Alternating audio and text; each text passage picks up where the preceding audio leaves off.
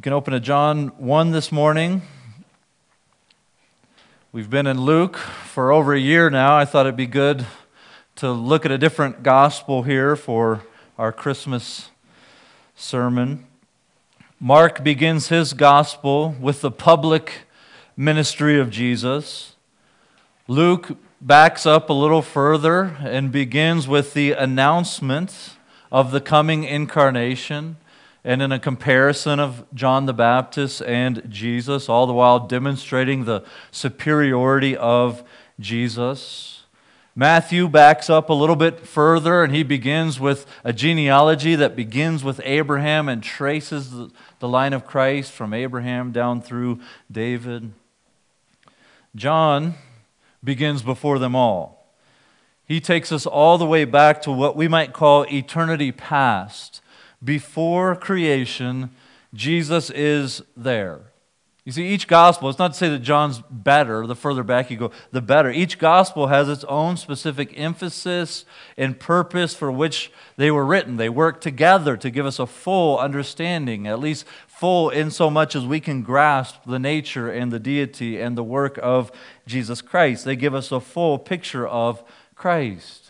But John's purpose is given to us explicitly towards the end of the book when he says, "These things are written unto you so that you may believe that Jesus is the Christ, the Son of God, and that by believing you may have life in his name." So if John's purpose as he sets out is to prove that Jesus is God, that he is the Christ, and that we may have life through the Son of God, we're not surprised then that he backs all the way up to eternity past. So we have 3 points this morning. We're going to take sort of a larger chunk of passage, so we're going to try to get the big idea of what's going on here in these 18 verses. We see first that Jesus is the revelation of God in those first 5 verses. In the beginning was the Word, and the Word was with God, and the Word was God. He was in the beginning with God. All things were made through him, and without him was not anything made that was made. In him was life, and the life was the light of men.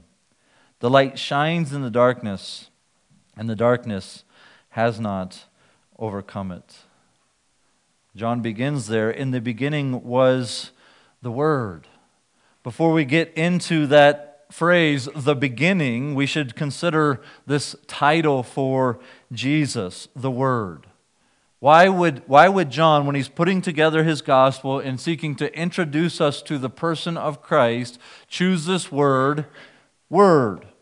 Well, if we think about the Old Testament, and we think about the Word of God, we see in the very beginning that God is creating through His Word. So it's through the Word that God creates. He speaks in Genesis chapter 1, and it happens. What's it? Well, the sun and the moon and the stars and everything we see.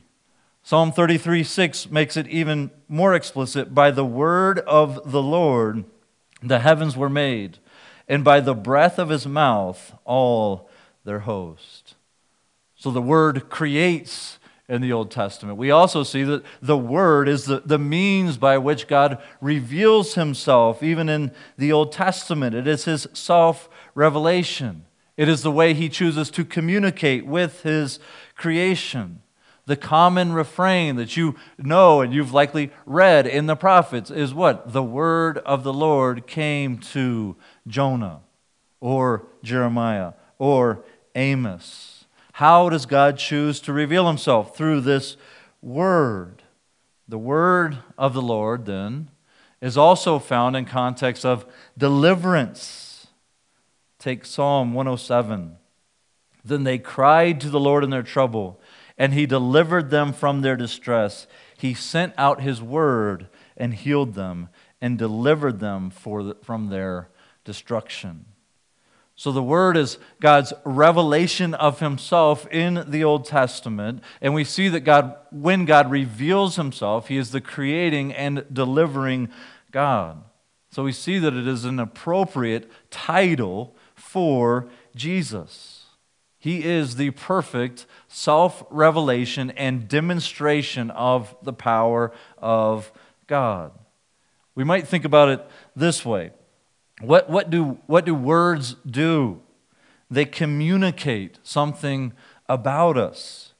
You know, you can look at a man, you can look at a woman, and you can guess some things. Maybe they have a Seattle Seahawks jersey on, and you can say, oh, they must like football at least. They must like the Seattle Seahawks. But it's not until, I don't know why anybody would, but it's not until they open their mouths that you actually get to know the person, that you actually learn something about that person. No, I hate the Seahawks. Somebody gave me this as a birthday present, they might say. Now you know something. You've learned something. You're not just observing by sight. So with Jesus, he is the perfect revelation of God. He is the Word of God. He is the perfect representation, the image of the invisible God, the exact representation of his nature. He is the Word. He is communicating God to us. And so then you ask, what qualifies Christ to be the Word? What qualifies Christ to be this revelation? Well, this Word, Jesus, was in the beginning. You know, it'd be really fun to kind of like tease out, because you don't really learn until verse 14 that we're talking about Jesus here, but we know that the Word here is Jesus, and he was in the beginning. Well, the beginning of what? Well, there's a couple clues, and it's not hard to discern, but there's a couple clues that help us figure it out. First, that word beginning is oftentimes even translated origin. It's the beginning of something. It recalls then the origin of creation. Even in Mark chapter 10, verse 6, it says, from the beginning of creation. From the origin of everything that is. In the beginning of that, Christ already was. He already existed. He predates the origin of all things. Even the wording itself reminds us of the wording of Genesis 1:1. In the beginning, God created the heavens and the earth. So John is cluing us in here that Jesus predates creation.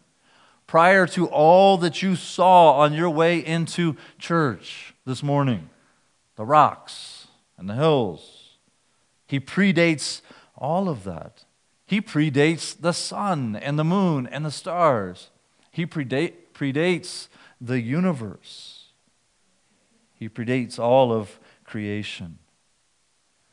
It's interesting then that Jesus, this Word, the Son of God, he was in the beginning, but then we see that he is distinguishable from the Father, and by implication from the Spirit, but also representative, also the same as God.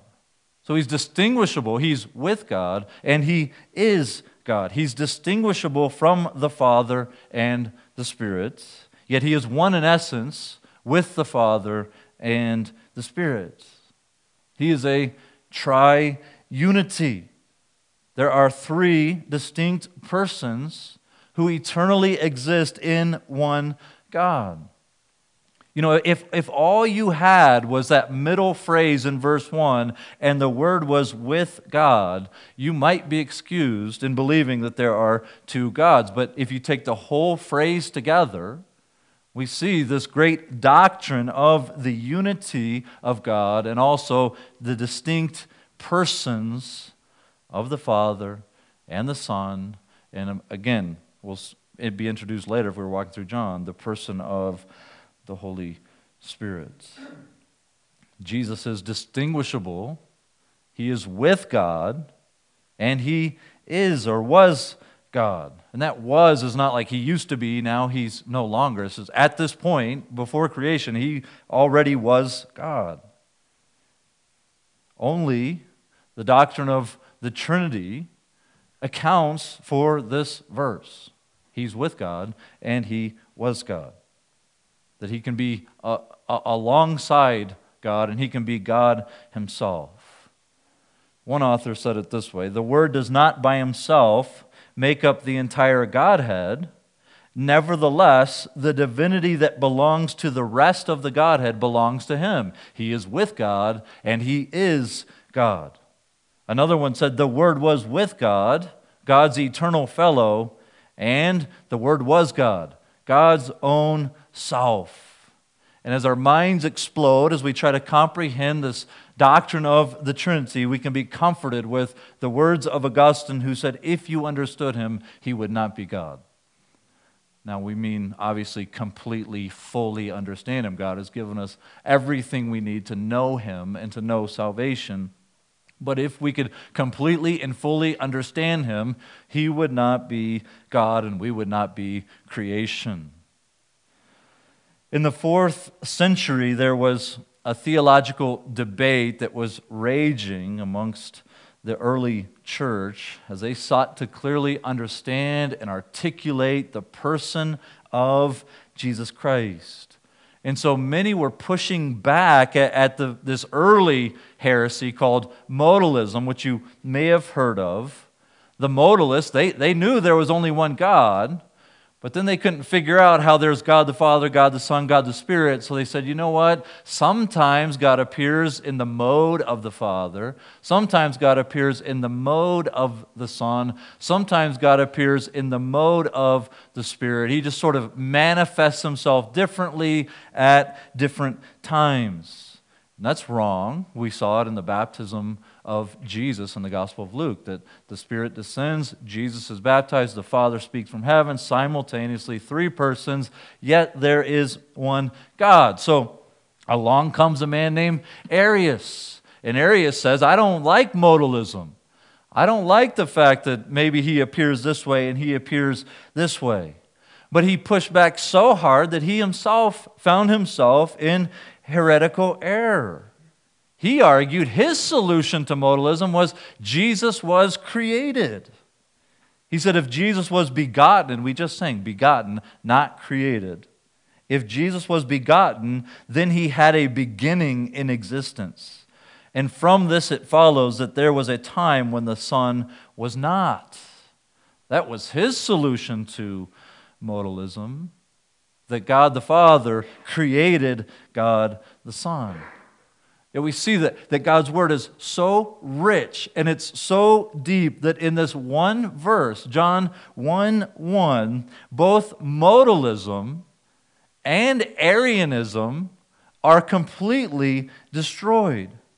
Jesus was in the beginning. He was before creation. Yet he is God himself. One theologian who argued against Arius, Athanasius, said it this way: those who maintain there was a time when the Son was not rob God of his word like plunderers. Jesus is God, and he is from the beginning. Not only was Jesus existent at creation, but he is the creator of all things. Verse 3. All things were made through him, and without him was not anything made that was made. Not only was he present, he is the originator of all creation. Again, in Genesis, we see that God speaks, and everything that is comes into existence. Here we learn that it is the Word, Jesus Christ, who is the active person in the Trinity, creating. He is the active agent of creation. He is the one, Colossians 1 says, that through whom and for whom are all things.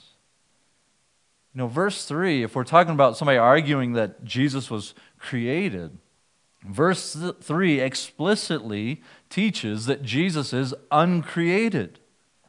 As we walk through chapter 1, verse 1, some of you are aware that a group like the Jehovah's Witnesses teach what Arius taught, that Jesus is a created being, that he sort of assumes some kind of deity some divinity, I should say, after his creation, but should not be called God.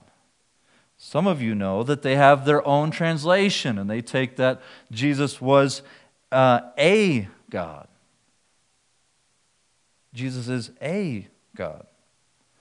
Some of you know that That's based on the fact that there's no article in the Greek, and you know all the grammatical arguments about an anarthrous noun there, and you can articulate and you can argue with someone about why that's a bad translation, why their translation is a bad translation. It's not a God, it's the God.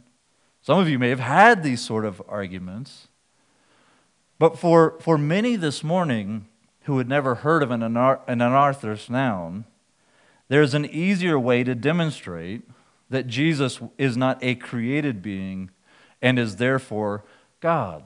Now, those are good arguments. You might want to study those arguments and have those on hand, but you can make the argument from verse 3. I read an article not too long ago that said you can actually just write this out on the back of a napkin. And if you grab the sheet for notes this morning, I put it on the back side there so you can take a look. The author was arguing that you can write at the top of your napkin everything that exists. So you're going to capture everything that exists. And underneath that, then you have these two boxes. In one box, you say, okay, this is everything that has never come into being. In the other box, you say everything that has come into being. And so you might ask, okay, well, what do we put in the box? Everything that has never come into being. Well, that's only God. Only God has never come into being. And then you'd ask, well, what should we put in this other box? Everything that has come into being. Well, that's all of creation, everything that had an origin. And then we can look back at verse 3 and say, all things were made through him, and without him was not anything made that was made. Now tell me, where does Jesus belong? Does he belong in the box of everything that never came into being? Absolutely. Because he is the creator, the originator of everything that has come into being. All things were made through him, and without him was not anything made that was made. He is the originator of all creation, and therefore uncreated. What's so wise about God's Word, and so good even about the Gospel of John, and what's so brilliant about what he has done here is he has now laid the groundwork of how you and I should understand Jesus as you progress through the life and ministry of Jesus Christ, that he is God in the flesh. The Word becoming flesh is God becoming flesh. The Word's compassion for the lost in the book of John as he weeps is God's compassion for the lost. The Word's sacrifice is God's sacrifice. He is the Word, the originator, the creator, the uncreated one. And in him was life, and life was the light of men. As God, Jesus has life in himself. He is life.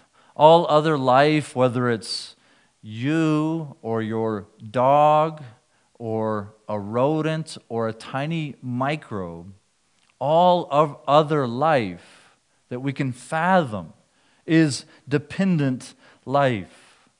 Without the creating and sustaining work of our Lord Jesus Christ, all of it ceases to exist in a moment. But God is different than us. He is not dependent on anyone or anything. He is life and is therefore the source of all life. Think of, again, the creation account in Genesis. Adam was formed from the dust of the ground, and he breathed into him the breath of life, and he became a living soul or living person.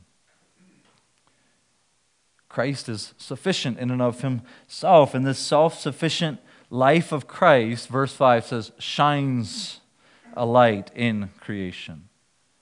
The light shines in the darkness, and the darkness has not overcome it. Now remember, John's sort of working with this context of creation. So remember, when God created the heavens and the earth, they were formless and they were void, and there was darkness over the face of the deep. And God spoke, "Let there be light." And there was light. And at the presence of the light, the darkness fled. Darkness cannot conquer when the light shines. So I think what John is doing is he's setting us up here, pointing us back to creation, and then he's going to transition then to redemption. Like Jesus created light in the beginning of the world, and the darkness has not overcome it, the darkness cannot overcome it, so he enters creation as the light of the world to conquer the darkness that is sin and rebellion. He will accomplish redemption through his incarnation and through his sacrificial death, thus defeating darkness. That's where John goes next, that Jesus is the true light. Look there in verses 6 through 13. There was a man sent from God whose name was John. He came as a witness to bear witness about the light, that all might believe through him. He was not the light, but came to bear witness about the light. The true light, which gives light to everyone, was coming into the world. Here I think John is transitioning us to begin thinking about redemption there. He was in the world, and the world was made through him, yet the world did not know him. He came to his own, and his own people did not receive him. But to all who did receive him, who believed in his name, he gave the right to become children of God, who were born not of blood, nor of the will of the flesh, nor of the will of man, but of God.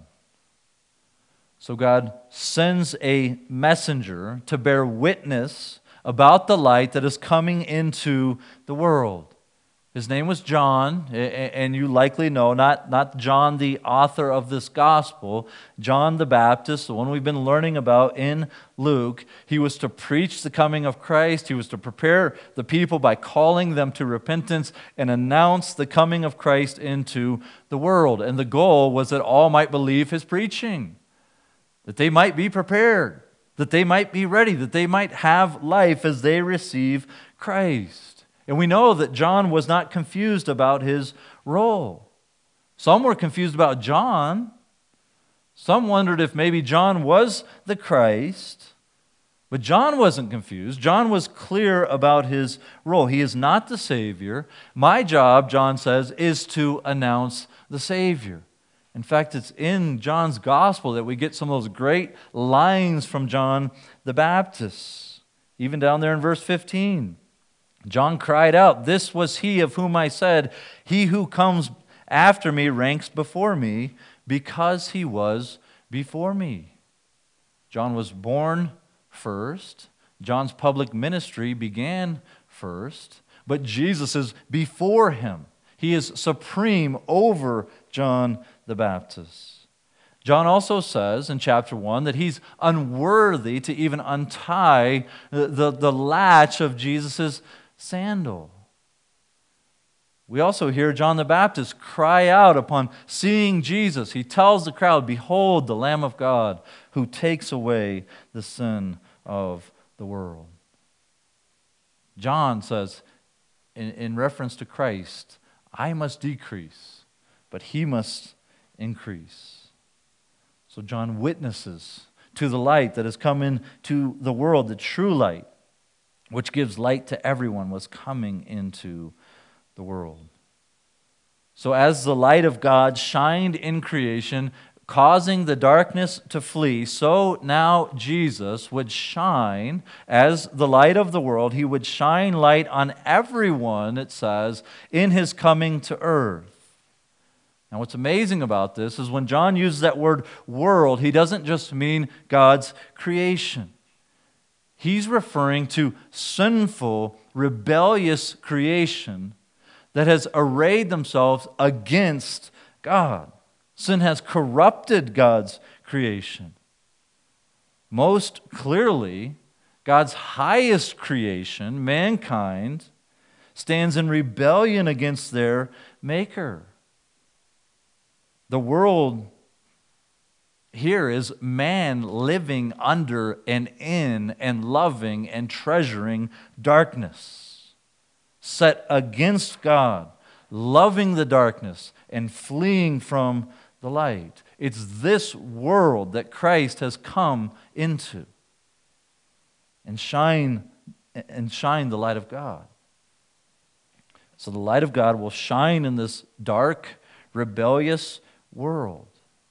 What would prompt Christ to enter this dark, rebellious, wicked creation? What's the love of God? The love of God would require this. John 3:16, for God so loved the world that he gave his only begotten Son, that whosoever believes in him should not perish but have everlasting life. So even if you think about that word world in John 3, it's not, hey, look, the world must be a pretty lovable place if Jesus would choose to enter this world. Instead, it's that God's love is so magnificent and it's demonstrated by him coming to this dark and rebellious and wicked world, that he would come to you and I. If you have small children or you are going to exchange presents this Christmas in some context where you have a little bit of authority to speak up and you get to say something ahead of time, maybe this year, before tearing into all the presents, you might say something like this. These gifts, they're good and they're fun, and God has given us good things for us to enjoy.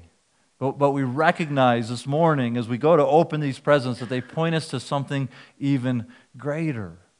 That the true light of God has come into this world because he loves us. So when we say it's better to give than to receive, when you plead with your children, it's better to give than to receive, and as hard as that is for them to understand in their young minds, we are quoting our Lord Jesus Christ, who demonstrated through the giving of himself, and God the Father giving of the Son, demonstrating that it's more blessed to give than to receive, because we're following in the footsteps of Jesus Christ, who came not to be served, but to serve and to give his life a ransom for many. It began in a manger as a helpless baby, and it ends at a brutal cross. Maybe you could take some time this week or even Christmas morning to talk through this word becoming flesh and dwelling among us. What's interesting here, I alluded to it earlier, but this light, it shines indiscriminately. It shines on everyone. So what matters here in this text is how you respond to the light. It's that the light is shining. The light of Jesus Christ has shined in creation, but there's two different ways that people respond to the light, which is Christ.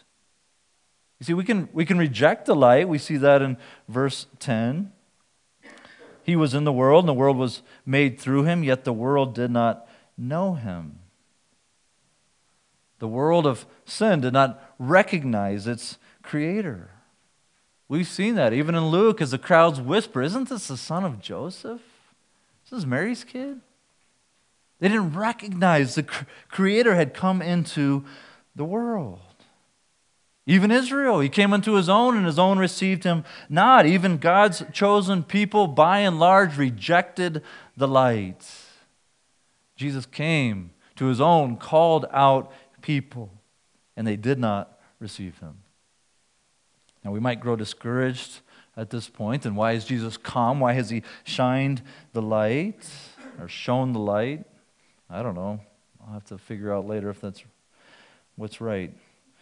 Or we can reject the light, or we can receive the light. There in verse 13. I don't know why I turned my page. Or verse 12. But to all who did receive him, who believed in his name, he gave the right to become children of God, who were born not of blood, nor of the will of the flesh, nor of the will of man, but of God.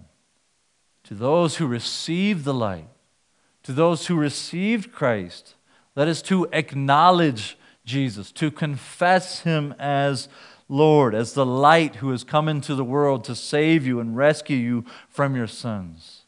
To receive Christ is to ally yourself with Christ against your sins, as opposed to our nature, which is to ally with our sins against Christ. It is to confess and to admit that we needed the Creator of the world to step into His creation. That's what it took to redeem us from our sins and to rescue us. In short, to receive Him is to believe in His name. Not just to believe some facts about Christ, not just to believe that Jesus was a real person who came at a real point in history and really died on a cross. It is to believe that Jesus is the Word, that He is the light that has come into the world, that all life comes from Him, and that He has come down to purchase salvation for you through His death and through His resurrection. To those who humble themselves and receive that message of the gospel, Jesus has given the right to become children of God. I hope that staggers you this morning as we approach Christmas. He's given the privilege, the right to be a child of God. He has given you, if you've come to Him, if you've received Him, if you've believed on His name, the privilege of being adopted into God's family. The Apostle John, the same author here, would write in chapter 3, verse 1, "Behold." It's like, look at this. What manner of love is this, that we should be called children of God? John wrote it here. He still can't believe it by the time he writes 1 John 3.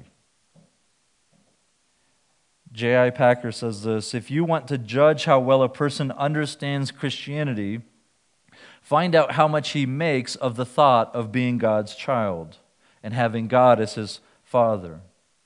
If this is not the thought that prompts and controls his worship and prayers and his whole outlook on life, it means that he does not understand Christianity well at all. He is given the privilege of becoming a child of God. J.I. Packer goes on to say that Father is now the Christian name for God. What a wonderful privilege we've been given when we turn to Christ and we receive the status of Christ, that we are a child. We don't become the son. We are children by adoption. But as those who are united with Christ, we share the status as child, as son. The status is conferred, the text says, not through physical birth, but through being born again by God. It's not of blood. There's not some heritage. There's not some genealogy.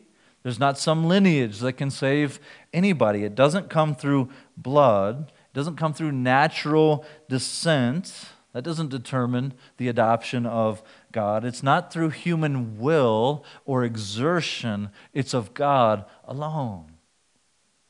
And if you are interested in that, you might read John 3 this afternoon as you have time when you get home. Jesus is the Word. He's the revelation of God. Jesus is the true light. And lastly, we see that Jesus is grace and truth. Jesus is grace and truth. Look in verses 14 through 18. And the Word became flesh and dwelt among us, and we have seen His glory, glory as of the only Son from the Father, full of grace and truth. And John bore witness about Him and cried out, "This was He of whom I said, 'He who comes after me ranks before me,' because He was before me. For from His fullness we have all received grace upon grace. For the law was given through Moses. Grace and truth came through Jesus Christ. No one has ever seen God, the only God who is at the Father's side. He, the Word, Jesus Christ, has made Him known." John has really been building to verse 14. Jesus reveals, or we hear now that who is the Word? It's Jesus. It's the one who has taken on flesh. Jesus is coming into the world. He's shined his light on everyone. How has he done this? How has God revealed to us the Word? How has he revealed to us God's character and his nature? He has done it by taking on flesh and by dwelling among us. Jesus takes on the fullness of humanity, takes on even the limitations of humanity, except for sin. Maybe weaknesses is a better word. He chose to communicate himself in the clearest possible terms by becoming one of us, by becoming flesh. John's strong language here rules out any other sort of weird view of Christ, that he didn't really physically have a body, that he was just sort of like a ghostly premonition, or that divinity sort of just took up residence in a man called Jesus and happened to do some work through him. No, Jesus, without losing any of his divine essence and divine nature, takes on humanity in order to reveal the glory of God clearly to us. And this is, as we've been saying, the glory of Christmas.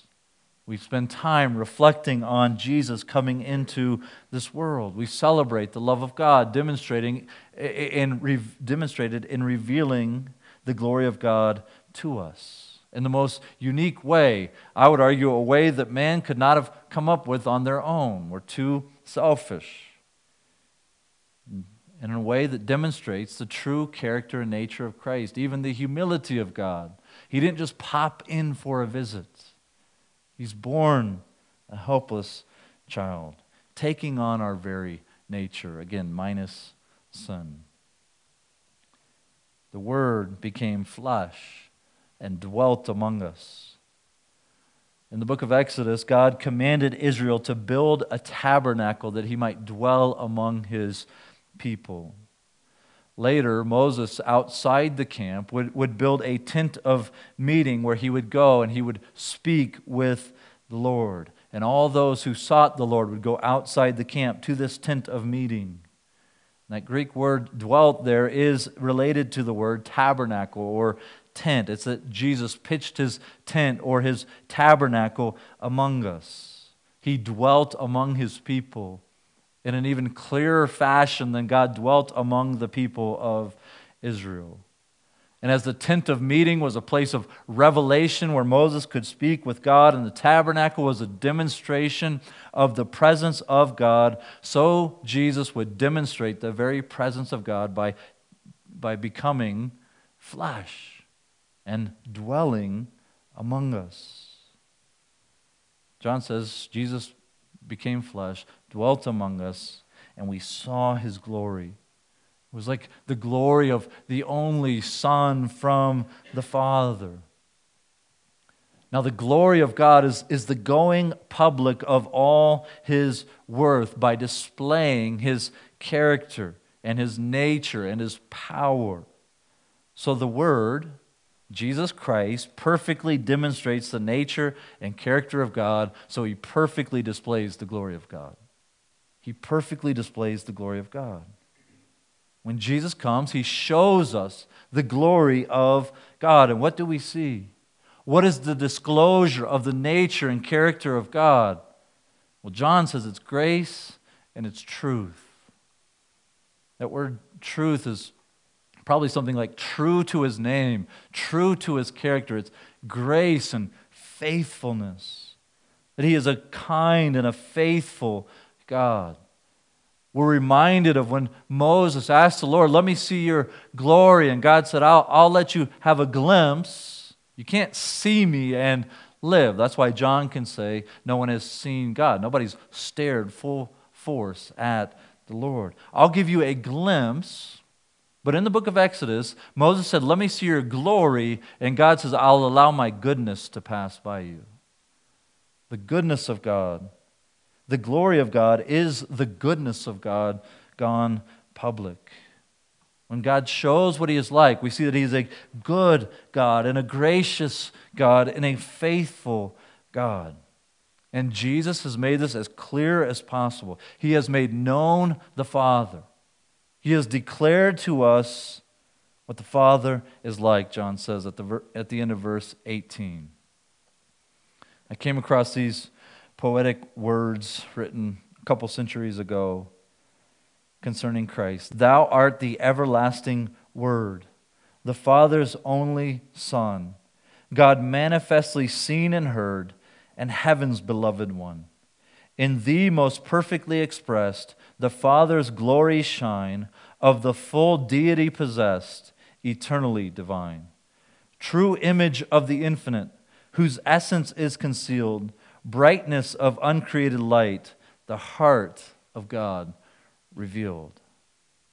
Jesus has shown us the light of the glory of God. He shows us what God is most like, and we see, even as we read from Psalm 145 this morning, what is God like? He's gracious, He's merciful, He's slow to anger, and He's abounding in steadfast love. The shining brilliance of the glory of God is then so bright, it is so revealing that oftentimes when Jesus came into the world, and as the message of Christ is proclaimed, our instinct is to run from it so as to not be exposed by it, to cling to our sin. But for those who have been born again, we see the light as the revelation of God's kindness and His goodness towards us in Christ Jesus. We see that this light that has come into the world is our only hope for our salvation and the forgiveness of our sins and adoption into God's family. We understand that the only way for us to enjoy God's kindness is to be united with Christ. Jesus, John says there in verse 18, is at the Father's side.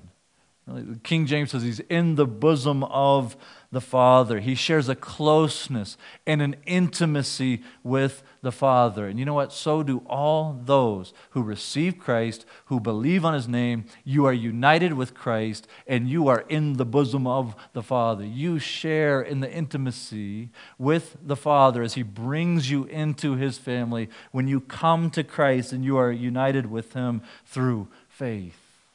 You are a friend of God, and you are more than a friend of God. You'll become a child of God, adopted by His grace. Now let's consider then the depth of our need that required such a drastic act of God. You know, Jeff made a similar point last week from 1 John 1, and there all the way through 2:2, about the necessity of the death of Christ. And he made the point that, look, if there was any other way, it would have been that way. But our sin was so egregious that it took the blood, the propitiation, the death of Christ on our behalf. And I think we can make the same point this morning with the necessity of the incarnation. Look what it took. It took God entering creation and doing the work of propitiation on our behalf. What drastic measures were necessary to deliver us from our sin. In this season, may we remember all that Christ has done to make us children of God. All necessary because of our helplessness, our inability, our love for the darkness rather than the light. This is what it took. This is what it took for us to know God through Christ. I'm reminded of that great line in C.S. Lewis's The Chronicles of Narnia, where, if you've read it, Lucy and Peter, these kids have kind of stumbled into this magical world called Narnia. And Lucy and Peter are terribly distressed because their brother has gone after the way of the wicked witch. And they recognize their own helplessness. And in their own helplessness, they cry out, at least Lucy cries out to some long-term residents of Narnia who know what's going on. They know the playing field. They know the ways of the wicked witch. They know the rumors of the Christ figure, a lion named Aslan. And Lucy cries out and she says, "Oh, can no one help us? Can no one help us?" "Only Aslan," says Mrs. Beaver. "We must go on and meet him. That's our only chance now. That's our only chance now. Only Jesus, who has come into this world to save sinners from their sin. Don't flee from him, flee to him." Let's pray.